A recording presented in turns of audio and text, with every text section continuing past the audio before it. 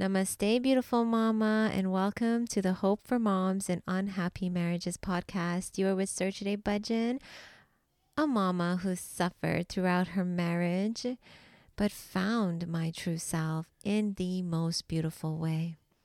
I'm here to help you find hope in what you may think is a hopeless situation. I'm here to help you go within and ignite all of the changes and transformations you desire, one step at a time.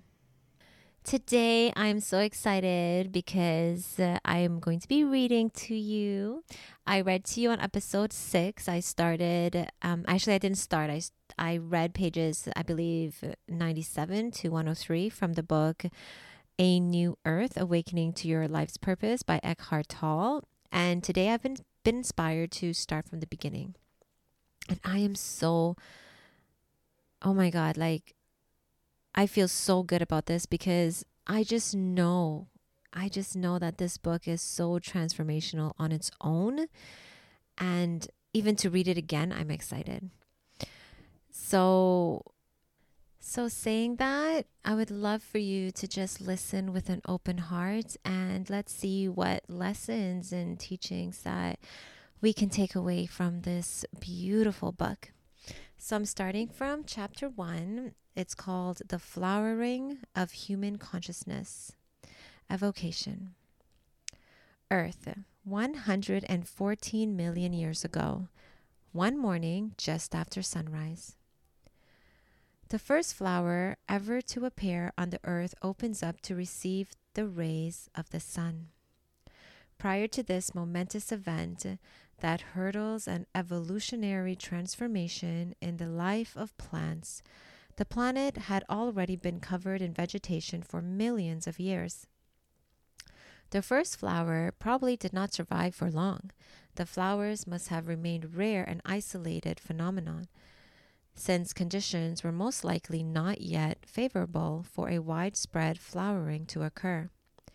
One day, however, a crucial threshold was reached, and suddenly there would have been an explosion of color and scent all over the planet, if a perceiving consciousness had been there to witness it. Much later, those delicate and fragrant beings we call flowers would come to play an essential part in the evolution of consciousness of other species. Humans would increasingly be drawn to and fascinated by them. As the consciousness of human beings developed, flowers were most likely the first thing they came to value and had no utilitarian purpose for them. That is to say, was not linked in some way to survival. They provided inspiration to countless artists, poets, and mystics. Jesus tells us to contemplate the flower and learn from how they live. The Buddha is said to have given a silent sermon once, during which he held up a flower and gazed at it. After a while, one of those present, a monk called Mahakasyapa, began to smile. He is said to have been the only one who had understood the sermon. According to legend, that smile, that is to say, realization, was handed down by 28 successive masters and much later became the origin of Zen. Seeing beauty in a flower could awaken humans, however briefly, to the beauty that is an essential part of their own innermost being, their true nature. The first recognition of beauty was one of the most significant events in the evolution of human consciousness. The feelings of joy and love are intrinsically connected to that recognition. Without our fully realizing it, flowers would become for us an expression and form of that which is most high, most sacred, and ultimately formless within ourselves. Flowers, more fleeting, more ethereal, and more delicate than the plants out of which they emerge, would become like messengers from another realm, like a bridge between the world of physical form and the formless. They not only had a scent that was delicate and pleasing to humans, but also brought a fragrance from the realm of spirit. Using the word enlightenment in a wider sense than the conventionally accepted one, we could look upon flowers as the enlightenment of plants.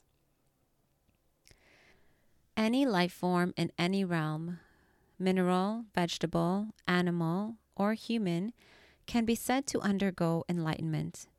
It is, however, an extremely rare occurrence since it is more than an evolutionary progression.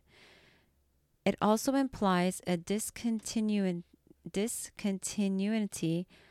in its development, a leap to an entirely different level of being, and, most important, a lessening of materiality. What could be heavier and more impenetrable than a rock, the densest of all forms? And yet some rocks undergo a change in their molecular structure, turn into crystals, and so become transparent to the light. Some carbons, under inconceivable heat and pressure, turn into diamonds, and some heavy minerals into other precious stones. Most crawling reptilians, the most earthbound of all creatures, have remained unchanged for millions of years. Some, however, grew feathers and wings and turned into birds, thus defying the force of gravity that had held them for so long. They don't become better at crawling or walking, but transcended crawling and walking entirely. Since time immemorial, flowers, crystals, precious stones, and birds have held special significance for the human spirit. Like all life forms, they are, of course, temporary manifestations of the underlying one life, one consciousness. Their special significance and the reason why humans feel such fascination for and affinity with them can be attributed to their ethereal quality. Once there is a certain degree of presence, of still and alert attention in human beings' perceptions, they can sense the divine life essence, the one indwelling consciousness or spirit in every creature, every life form, recognize it as one with their own essence, and so love it as themselves. Until this happens, however, most humans see only the outer forms, unaware of the inner essence, just as they are unaware of their own essence and identify only with their own physical and psychological form. In the case of a flower, crystal, precious stone, or bird, however, even someone with little or no presence can occasionally sense that there is more there than the mere physical existence of that form, without knowing that this is the reason why he or she is drawn toward it, feels an affinity with it. Because of its ethereal nature, its form obscures the indwelling spirit to a lesser degree than is the case with other life forms. The exception to this are all newborn life forms, babies, puppies, kittens, lambs, and so on. They are fragile, delicate, not yet firmly established in materiality. An innocent, a sweetness and beauty that are not of this world will shine through them. They delight even relatively insensitive humans. So when you are alert and contemplate a flower, crystal, or bird without naming it mentally, it becomes a window for you into the formless. There is an inner opening, however slight, into the realm of spirit. This is why these three enlightened life forms have played such an important part in the evolution of human consciousness since ancient times. Why, for example, the jewel in the lotus flower is a central symbol of Buddhism, and a white bird, the dove, signifies the Holy Spirit in Christianity. They have been preparing the ground for a more profound shift in planetary consciousness that is destined to take place in the human species. This is the spiritual awakening that we are beginning to witness now. Okay, my beautiful soul, I am going to stop there. That was 4.5 pages of absolutely amazing transformational information that took me to heights out of this dimension. And I want to go back and I want to just, let's relate to it. Let's see how we can take what we just read and bring it forth into our lives today. And I'm also going to share with you why I'm so super excited. I was reading the chapter and I realized why I was so inspired to start from the beginning of this book with you, and the lessons and the teachings and the realizations that it had for me personally. So the very first thing he mentioned was the sunrise. And I just want to take a moment and appreciate the sun. Let's just give our love to this powerful energy that keeps us alive. Without it, we would be non-existent. So let's just take a moment and thank the sun for being so amazing and consistent in the energy that it provides for us. Thank you. Moving on, I think it's really important to understand the fact when he said, he gave the example of the flowers in the beginning of the chapter, how the plants did not flower until they had the right conditions for it. And I think that is very important to understand, because sometimes we want transformation and change, but we are not in the right space for it. We are not in the right conditions for it. And it is inevitable. Transformation and evolution and awakening to our higher selves, our higher human consciousness is inevitable. It is part of evolution. But we first need to be in the right conditions, just as the plant had the right conditionings, which was maybe the right amount of sunlight and the earth was in the right direction or place at that time to flower, to give birth to flowers. And sometimes, we try to do something and we try to make changes in our lives. I remember in my marriage, I was hurting so much and I was trying to feel better and trying to do what I knew in my heart was right, but I just couldn't do it. I couldn't do it. It was like I was trying to evolve, but my inside conditions, my inside space was not correct at that time.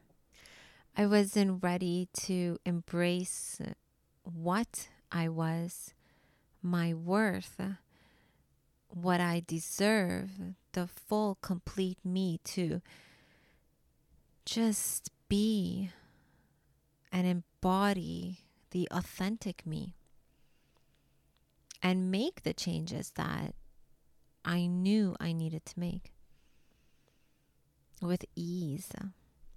And that's why I kept on falling back, even sometimes further than where I started. And it left me more frustrated and more weak and just tired.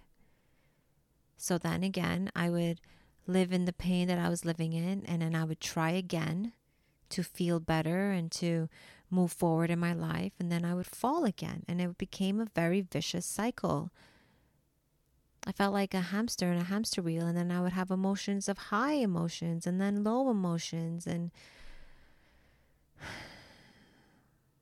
there's so much turmoil inside. And it simply was because, like I said, the environment within me wasn't right for me to thrive and to rise and to grow and evolve and become the authentic me. So saying that, if you are where I was, just know that you need to create space within you. You need to go within. And that is going to start, oh my God, a whole symphony of synchronizations telling the universe that you are ready to accept your truth. And things are going to start to change with ease. And this is exactly exactly what I'm working on now, exactly what I'm being driven to create for you. A very easy, simple way to signal to the universe that I'm ready. When we look at something like a flower, for example, and we stop, because I'm sure that you've seen a flower or a scene in nature, or like he was saying, the birds flying, or crystal, and just being in that moment of awe. Wow. It takes you back, right? And I love the fact that that is the window, the beauty of what we are seeing. We're seeing the true essence of the flower, of the bird, of the crystal, or whatever it is you're seeing. You're seeing past the outside and you're going within. And that is opening a window for you to meet yourself exactly at the level of what you are seeing in the flower or whatever you are looking at. It is giving you the opportunity to see yourself as your true nature, the formless you, right? And that, again, is so beautiful. And this is why when we go for a walk and we look up in the sky, or we see, the stars and the moon, and we're just in wow. It's almost like all the clutter in our mind just disappears for that one brief second, or however long you're in that moment, and you just stop and you come back to who you really are. So the next time that this happens to you, just know that moment, that brief moment of, oh, wow, like that is your true essence. And that is what you should be feeling more of, right? It's so beautiful. It's so beautiful. I'm just going to put this here because this is also part of my journey and my life purpose. I want you to think about what you see in the mirror and how that makes you feel. I just want you to think about that. And I want you to think about if you can see the beauty in a flower, in the moon, in the sun, you know, that feeling that you get, right? That takes you back to who you really are. Imagine seeing that in your reflection.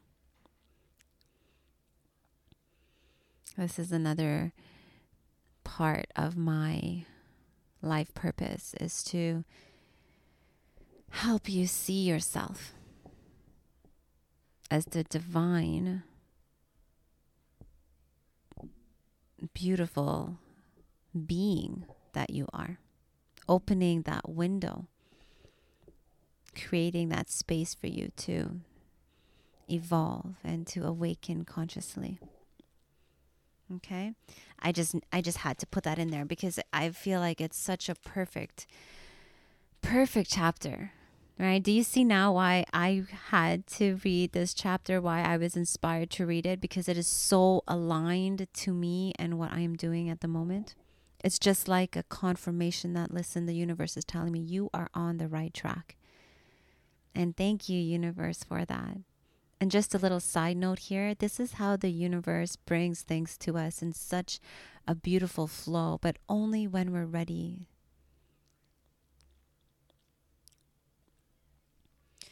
Okay, another thing that I absolutely loved was when you think you can't progress anymore, or when you think that you're stuck, like the plant, for example, that didn't evolve for how many generations and years, you can.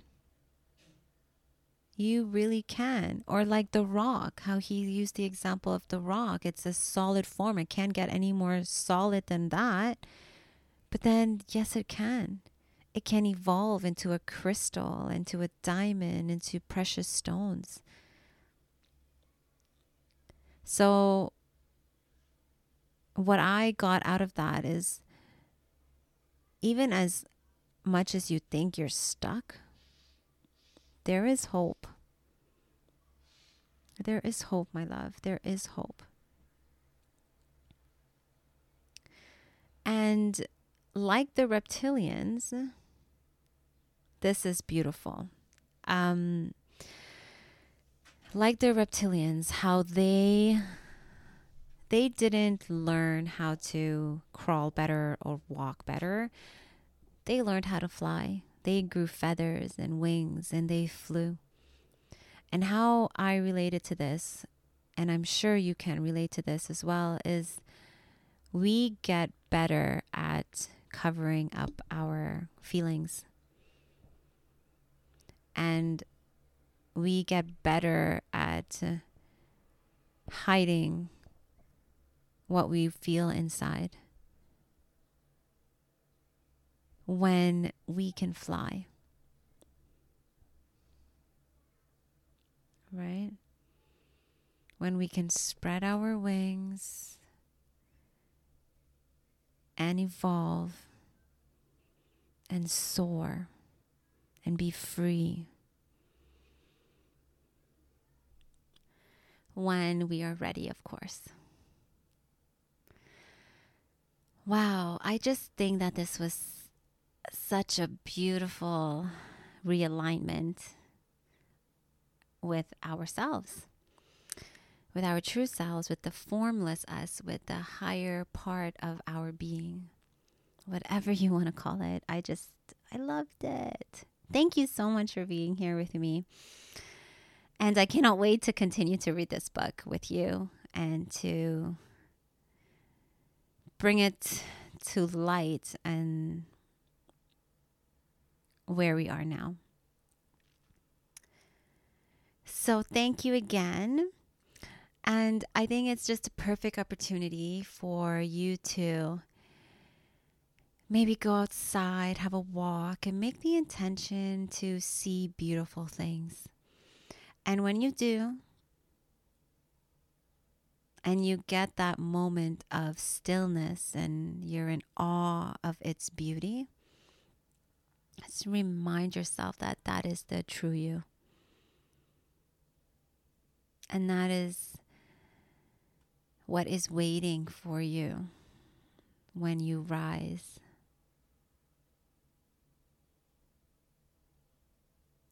It's not even that it's waiting for you. It's there. It's always there. It's just you can't see it at this moment, but you can surely feel it. And this is where we want to be. We want to feel more connected to who we truly are, to what we truly are more often, right? So that we can fly. Thank you. I love you. I'm so excited, and good things are coming.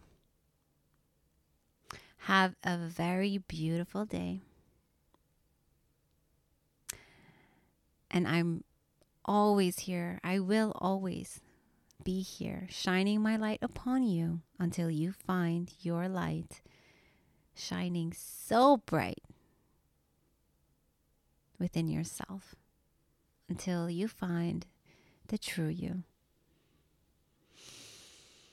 Thank you. Goodbye.